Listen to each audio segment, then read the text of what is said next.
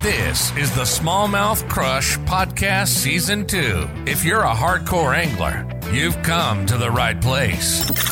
The podcast that will interview some of the top local and regional anglers in North America. Anglers who consistently finish near the top in both largemouth and smallmouth bass fishing tournaments. Travis and his guest will discuss techniques and strategies used to help these anglers stay so consistent and help you become a better angler and gain an edge on your body of water. And now, here's your host of the Smallmouth Crush Podcast, Travis Manson.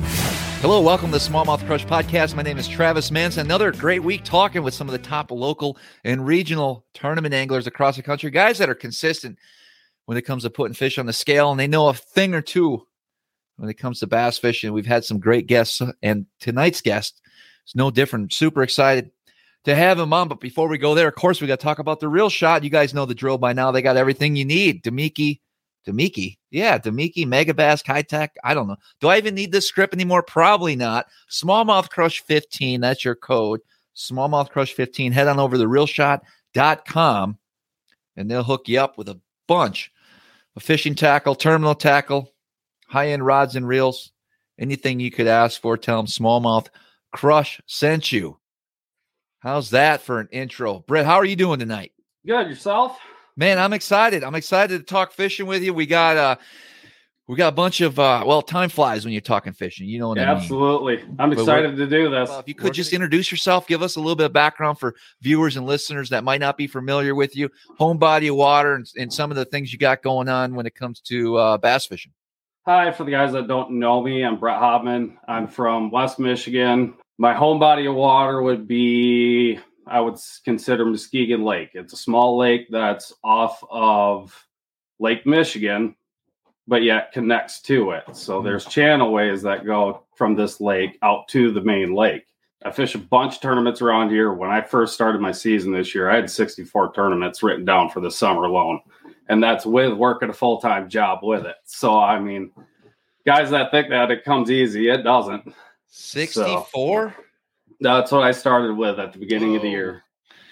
That's crazy. And that's just what we fished in Michigan. We just got back from Table Rock fishing the U.S. Open, which was a sweet experience. Super glad we got a chance to go there. Hope we get a chance to go again. But, man, there's so many teams that try to get in there. And we got lucky and actually qualified through a series to get us in there versus going through one of the amateur opens. But, yeah, we started off Memorial Day weekend, and it's been every Saturday and Sunday, and we ended up finishing the middle of October for the season. So, yeah, we fish probably 30 different lakes around here in Michigan. I love Muskegon Lake. We get a lot of smallmouth fishing and a lot of largemouth fishing too. Our summer months are actually very notorious for largemouth fishing versus smallmouth fishing, like most guys think.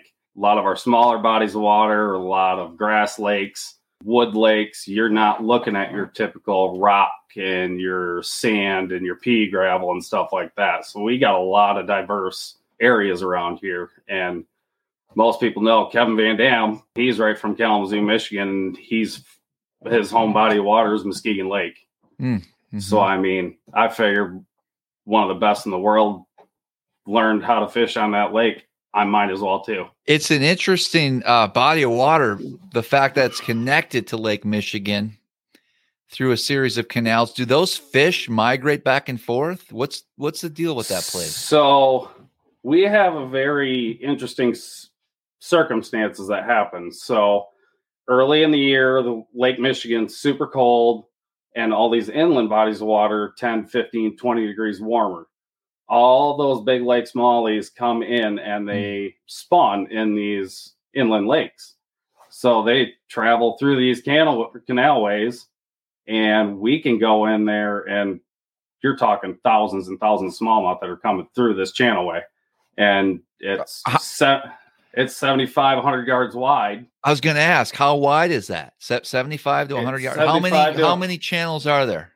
So there's only one connecting channel that goes out to Lake Michigan. Probably a mile long, but you stack 30, 40, 50 boats in there, and then everybody's battling it out, trying to see who can catch the biggest bag. Normally, 2 or 3 guys will come in with 18 to 20 pounds, and then the other 30 boats are sitting there just fighting each other all day. So, I mean, there's a different type of battle there. They'll come in, spawn, normally hang out for 2 to 3 weeks, and then they migrate back out to the main lake.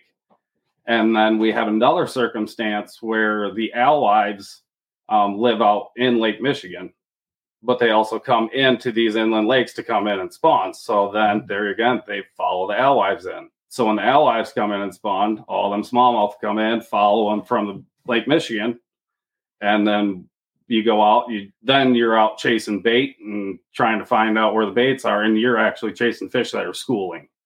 So I mean, what time of year is that spawn normally occur? Normally, the end of June is the alewife spawn. The beginning of May is the start of our spawn, and it is normally done by the end of June. But our main spawn's normally around May 15. That's when all of our big females are coming up, all the bigger fish. I'm a firm believer in that all the bigger fish spawn first, and then the 2 to 3 pound class fish come in after them fish. So that May 15, you can go out and crack 22 to 24 pounds pretty easy versus going out the first week of June, where a lot of people think is prime spawn, and you're only catching the 3 to 4 pounders and catching 18 to 19 pound bags. Then, like I said, ally spawns end of June. And then normally they go back out into the lake after they spawn. And you got about 2 to 3 weeks before the hatchlings are around. So then you're targeting your bluegills, your perch, and stuff like that. And then you're dealing with all these hatchlings that are the size of your pinky fingernail and trying to mimic and chase those around because that's what those fish are targeting. So we have so many different circumstances. I mean, that seems like a fun place. I mean, you said there's a largemouth bite that goes on there too? Oh, absolutely. I've won just as much money on largemouth as I have on smallmouth on that lake. Is that the lake you fish a lot of events, or is there other ones that you're fishing more tournaments somewhere else? So that kind of it? I wouldn't say I fish more events there. I fish probably 4 or 5 there a year. But a lot of the lakes around here, I fish 4 or 5 events on per year. I fish 5 different series for weekend series. And then on weeknight series, I normally fish 3 or 4 of them a week. So it's kind of crazy. So wherever they want to host their tournaments, and then if I see a tournament on a lake that I'm fishing good on, I mean, I don't want to be called a cherry picker, but if I'm catching them there, it's kind of dumb not to go try to make a few bucks. Right. So that's kind of how I approach everything. I mean, it's weird. I want to make money doing it, but I don't want to make a job of it. Sure. So it's one of those things. I love doing it, and I would love to do it full time. Don't get me wrong. Financially and stuff like that, it's hard for me to be able to get to the point to where I could go do it for a living. I think a lot of people can relate to that. There's so many good anglers out there that just don't get that opportunity. I mean, you're working a full-time job as well. Oh, absolutely. And trying to catch fish. I mean, it can be tough, but you're doing a great job when it comes to the local bodies of water. What do you think? What makes you be able to stay consistent at the top when it comes to tournament fishing? To me, I would say it comes down to 2 main things. One, it's the amount of time I have on the water, whether it's on a specific body of water or not. But if I'm around the area, I know I can kind of see what's going on. I might not know exactly where they're at, but I can tell what phase those fish are in. And then second, speed, straight up speed. My trolling motor's on 10. So if someone jumps in my boat's not paying attention, they go to turn my boat around, they're probably going to go for a swim. Power fisherman. Love power fishing. Okay. So power fishing comes to mind, a lot of reaction baits. Let's start with this. What would be one of your favorite techniques? I know you probably have a bunch. Swim bait fishing, hands down. Swim baits. Yep. I have a A compartment in my boat is specifically for my swim baits. I have a whole tackle compartment for swim baits alone. Northern bodies of water, swim baits, that could mean a lot. That could mean a 2.8. That could mean I throw a 4.8. That could mean a big glide bait. I mean, what are you throwing? I throw between Chris Seldane came up with the spark shad, made the spark shad famous. Catch a ton of fish on the spark shad. Kitex 2.8 all the way to the 4.8s. Mm-hmm. I throw all the way to like Zoom Super Fluke, swimming Super Flukes, all the way up to like mag drafts. I've caught largemouth in Michigan on 8-inch bass tricks. You really think about an 8-inch swim bait's not that big.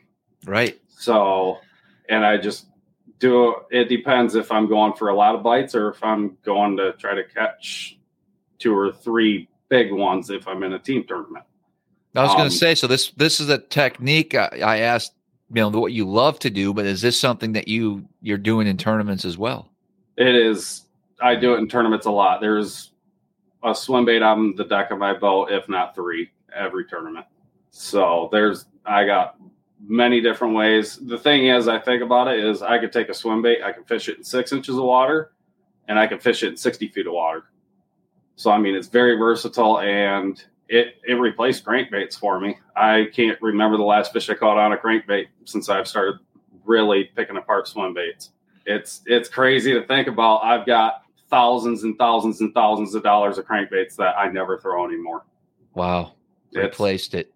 Yep. Kind of replaced it for me. I mean, crankbaits, if I go down south and I'm fishing the reservoirs and stuff like that, of course, crankbaits are going to come out. But around here in the grass lakes and stuff like that, I just found swim baits are much more versatile. I can get them through the grass. I can bring it through rocks. I can bring it through wood. It's just a matter of how I have to rig it up.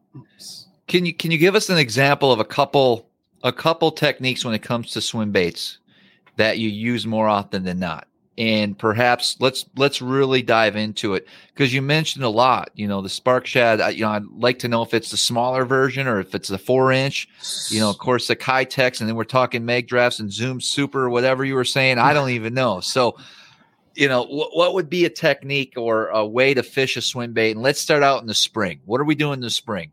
So in the springtime, everybody knows Lake St. Clair. I'll go out there, and in the springtime, these fish are super potted up. There's 100 boats fishing these schools of fish, and everybody's throwing crankbaits. They're throwing their big swim baits. They're throwing their 3.8 swim baits. I shouldn't call them big swim baits. Yep. Just your standard stuff that most guys hear about. Now I take that little spark shad and put that on 6-pound line. It's kind of like running a miniature spy bait.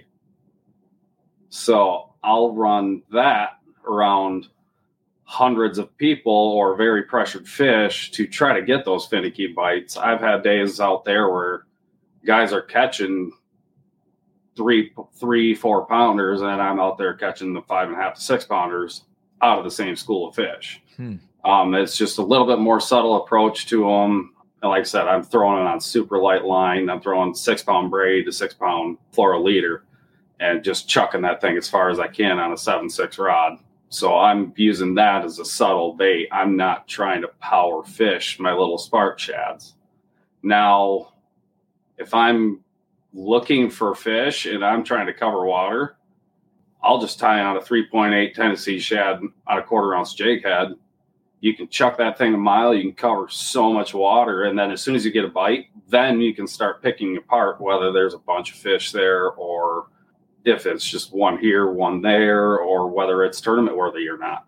Mm-hmm. And a lot of these times when I'm fishing these local tournaments, I don't have time to go out and practice. And really, you really shouldn't need to, because Muskegon Lake's a 4,000 acre lake. You could buzz around that thing in no time. I mean, guys around here think that it's a big body of water, and you go down south, it's just a creek arm. So, I mean, it's a little bit different thinking than what those guys have with that. Now, when I'm out running around these lakes without practice, I'm just trying to cover as much water as I can to figure out what they're doing, and then try to establish that pattern for that day. And so you utilize that swim bait quite a bit to find them, to move around for that particular day. Absolutely. Once you find them, you might switch it up a little bit. Is that what you're saying? Absolutely. I might have to take out a jig or something like that to really dissect and figure out what those fish are doing. But I think if I run a swim bait past a fish's face and twitch it or whatever at the right time, I think he's going to react to it, whether he's just going to bump it or he's going to eat it. So if he just bumps it, then I can come up with, okay, throw another bait in there, try to get it with a follow-up bait or something of that sort. But yeah, it's just a very versatile bait that you can just cover miles and miles of water with in a very little amount of time. All right, can't let you off the hook just yet. We talked about that spark shed. That caught my interest. Big group of people. We got a bunch of smallmouth, clear water. How you rigging that thing? So I have it on 6-pound fire line, high vis, to about a 15 to 20 foot 6-pound fluorocarbon leader. Mm-hmm. It's on it's the head that has the little spin blade on it. Yep. And then I'm just threading that spark shed right up on there, and then just putting just a dab of super glue on there to hold it on there, because that little keeper on that hook doesn't hold them very well. So I just add a little bit of super glue and maybe get an extra fish or two out of that swim bait. 6-pound leader. Yep. Is that just distance?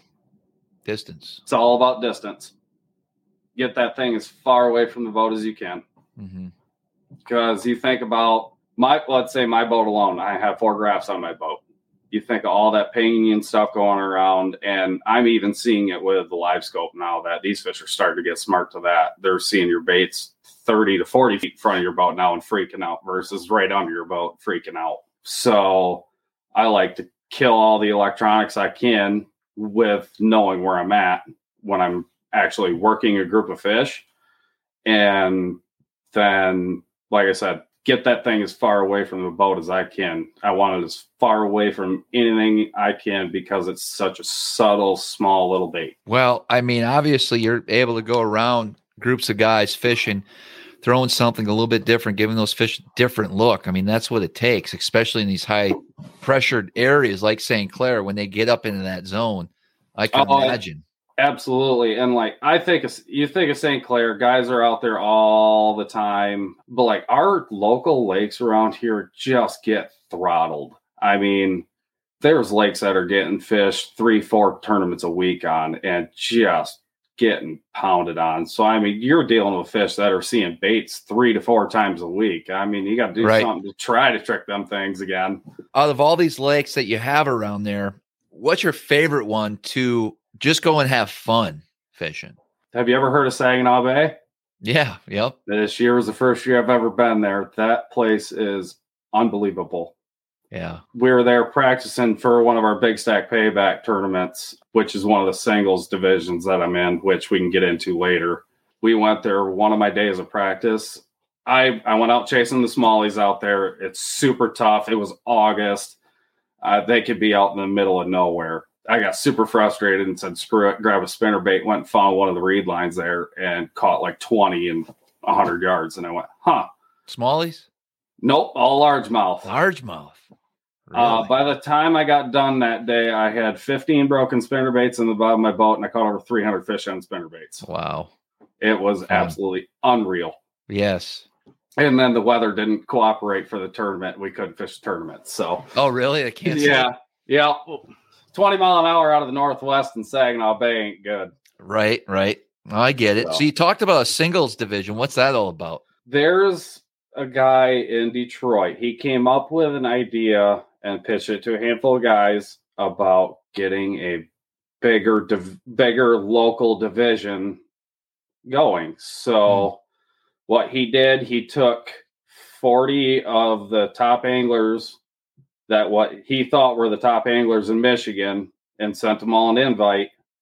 And we're kind of running it I would say pay wise. First place is right around 14 to 15 grand cash. Pays 1 out of every 4 boats. It's a $1,200 entry fee. It's a big money tournament. So I mean, there's 40 guys, but I mean, there's high probability of making your money back and making some money on there if you get on some fish. So that was brand new last year. We fished on St. Clair for one tournament. We went one tournament out. One was supposed to be out of Saginaw Bay, and then one was on Black Lake, which is up at the very tip of the Lower Peninsula. Okay. So last year was the first year that we're going on with the second year. We had the meeting and everything like that recently, and everything went good. We're going on with the next year, and then who knows where that's going to go, because the guy that's doing it has the imagination of imagination than anybody I know. So I'm super excited to be involved with that. I mean, I kind of felt honored. All of a sudden I got that email. I wasn't even expecting it.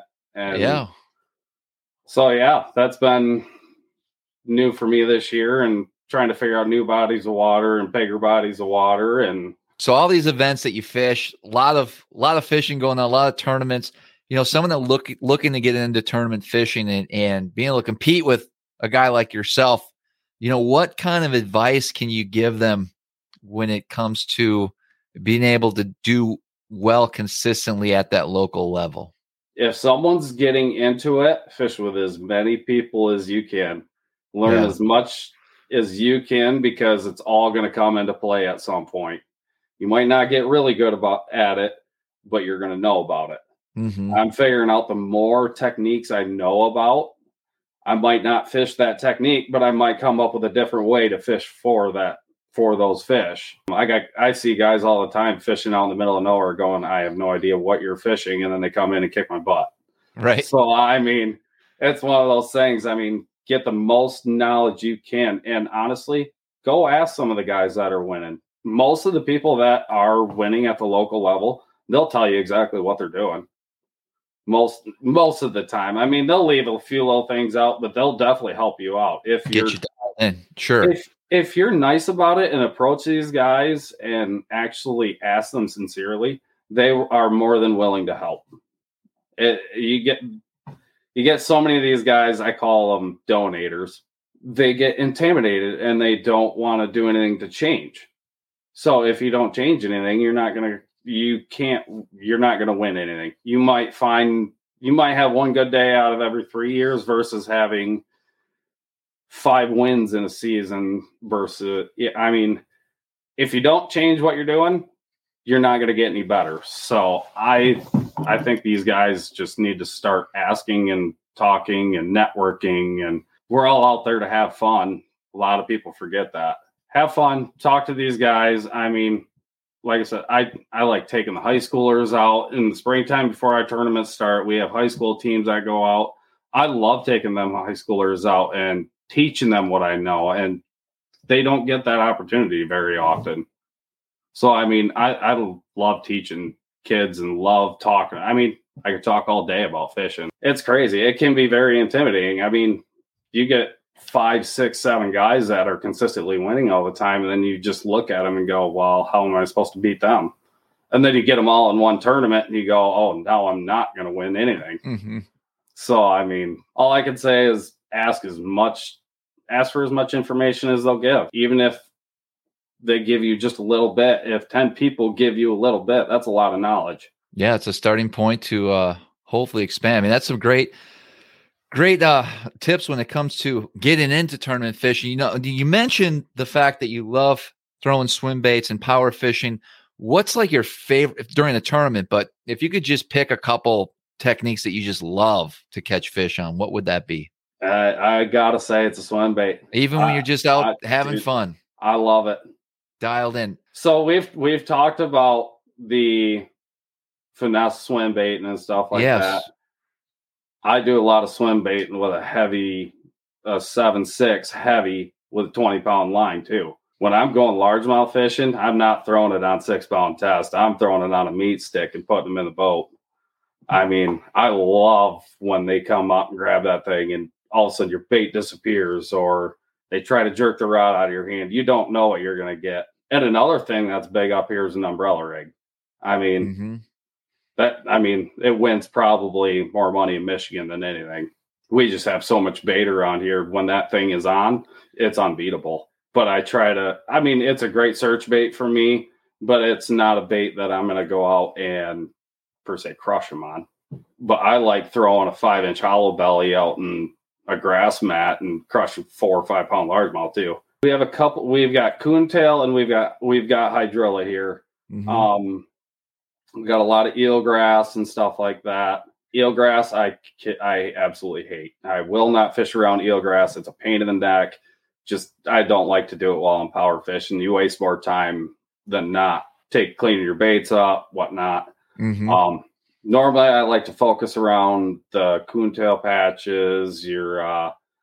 Or when you get one lake around here, just as an example, it's got about 1.5 miles by 0.5 mile wide flat. It's covered in coontail, but yeah, it's got all these little holes in there, or it's got little channelways. All these fish are using those weeds, this little channelways. So I'll go through in my side scan and figure out where all these channelways are. And I'll actually run my swim baits down those lines and try to get a reaction out of them versus trying to throw a Senko around or something like that. Mm-hmm. Just because if I have to throw a Senko, I can't tell you how many times I've had people tell me, just grab a Senko and go catch a fish. It's wrong. I cannot catch a fish on a Senko to save my life. I mean, I can't argue, right? I mean, you got the stats, but man, I don't even know. You don't like the Senko. Oh, I can't stand them. I can take my wife out in the boat. She'll throw in the same hole and she'll catch fish after fish after fish, and I'll throw it in there and I can't get bit. Guess we're not going to talk about the Ned rig tonight. See, no, that's different. Is it? That's different. Do tell. That's got a weight on it. Right?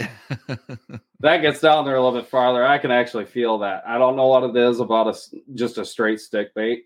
I cannot catch a fish on it.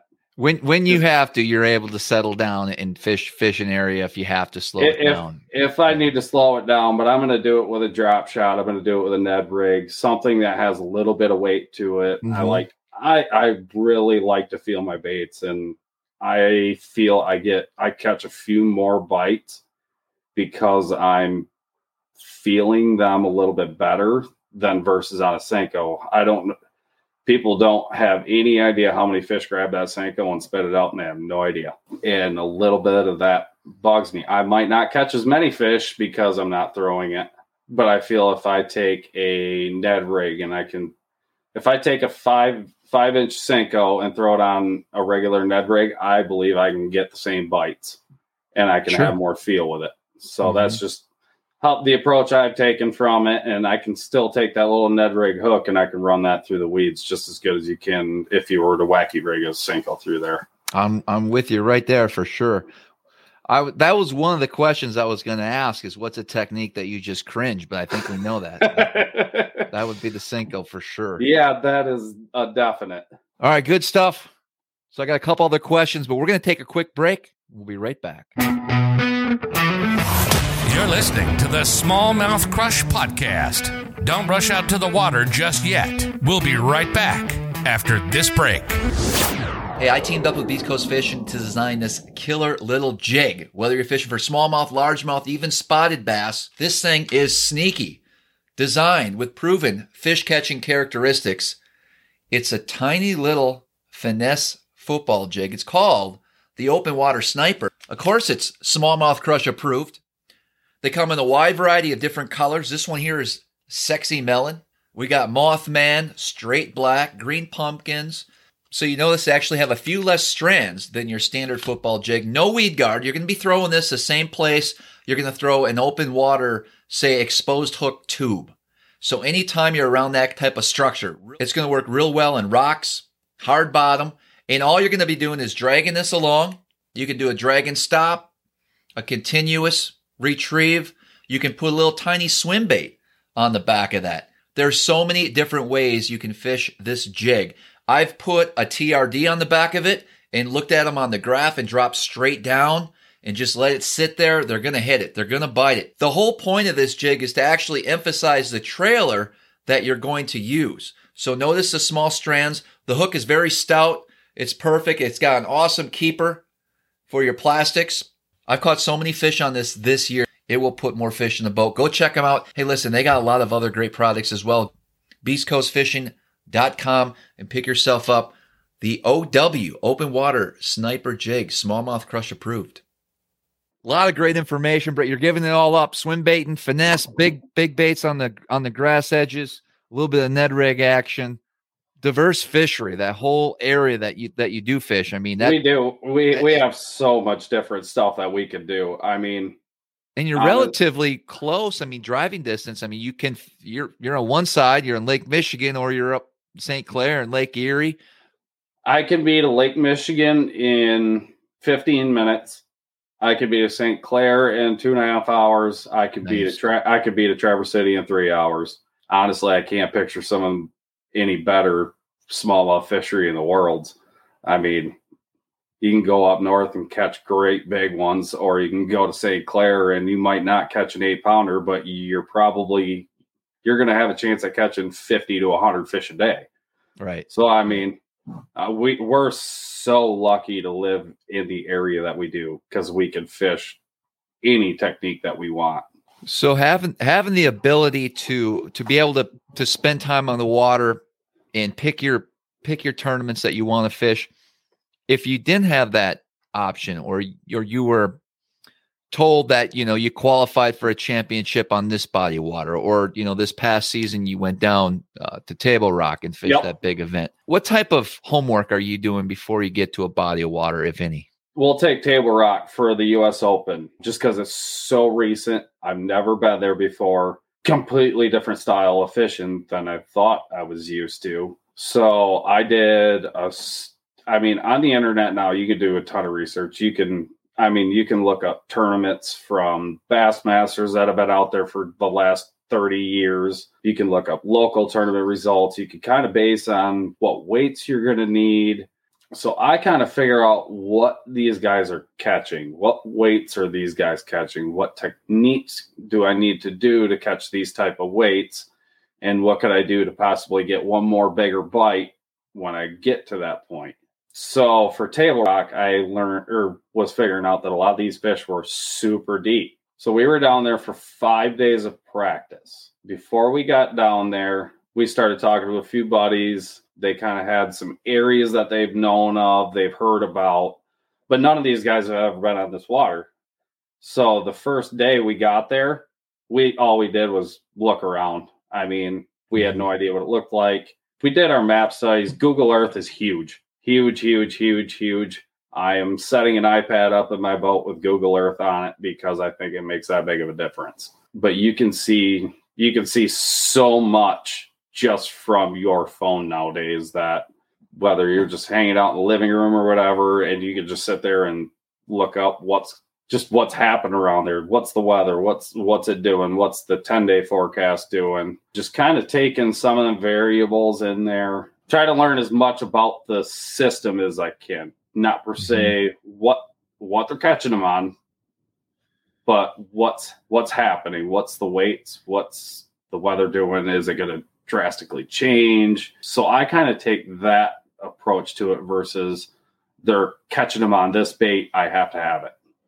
Because if I can't find that bait, I don't want to get into my head that while I don't have it, I am not going to catch them now. So I'd like to go and catch them my way. So when we got down there, we had never fished 80 foot of water before, but fishing smallmouth up here, we've caught them in 40 to 60. It's not that much further. So we just kind of took that approach to it and went, all right, we can do this, and just started graphing around and kind of learning what the fish were doing. And then we actually found out that when we were down there, their bait moves a lot like our alewives. So we ended up chasing a bunch of bait around, and it kind of burned us.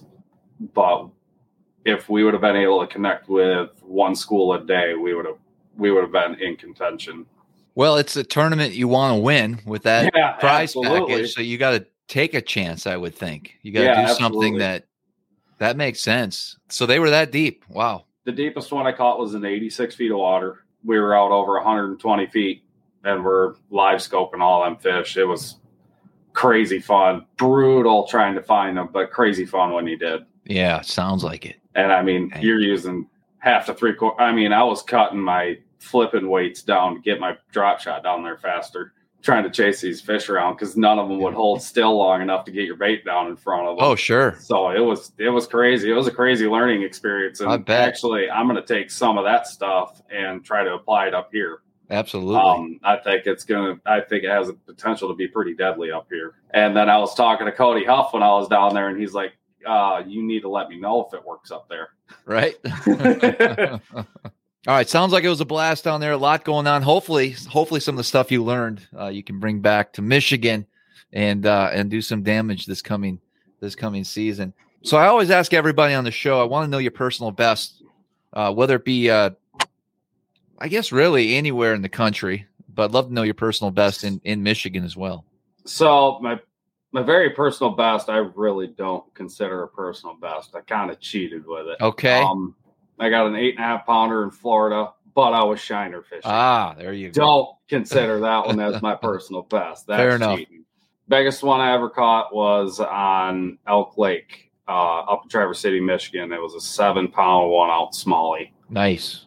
So that was by far the biggest one I've ever caught. I've got a lot in the low 6s, but I have never been able to creep up towards that 7-pound mark again. It's kind of frustrating. I know I'm around them. I just got to catch them. They're there. So my next question, I think we already know the answer for sure. If there's one bait you'd have to use for the whole season, what would it be? Without a doubt. We're going to go with the swim bait. All right, what kind? Which one? What's it going to be? 3.8 Kitech. 3.8 Kitech. Color? Tennessee shad. Tennessee shad. I don't doubt it. I think you could put them in the boat. That's about as versatile as I can get. Well, this was great. Great information. I mean, I really appreciate you coming on. You do have a really good track record when it comes to tournament fishing. I appreciate you having me. Absolutely. I appreciate you having me. This is a lot of fun. How can people follow you, keep up with what you got going on? Most of the stuff I have on Facebook right now. I haven't been huge into the social media. I know I need to get more into it. I just actually started working with Pure Fishing a little bit, and they told me to get onto my social media. Yeah. So, but for right now, it's mainly my Facebook, and then I'm going to fire off and try to do some like bait demos, try to do some fishing time on the water with GoPros, stuff like that. Just kind of let people know what's going on and follow along if they want to, because I have fun with it. And if they want to learn something, it'd be a good way for them to learn. But we're going to put those links in the description below. You're always welcome back. I'd like to have you perhaps on a live show in the future. Absolutely. I'd love to do it. For that. Love talking fishing with you. Cool. Absolutely. Well, it's a done deal. Awesome, man. I appreciate you having me. Great. And as always, guys, until next time, we'll see you on the water. Thanks so much for listening today. Make sure that you're subscribed to the show and follow us on Instagram at Smallmouth Crush. Also, the YouTube channel, Smallmouth Crush. And if you feel so inclined, please leave us a 5-star rating and comment with a review below. And as always, until next time, we'll see you on the water.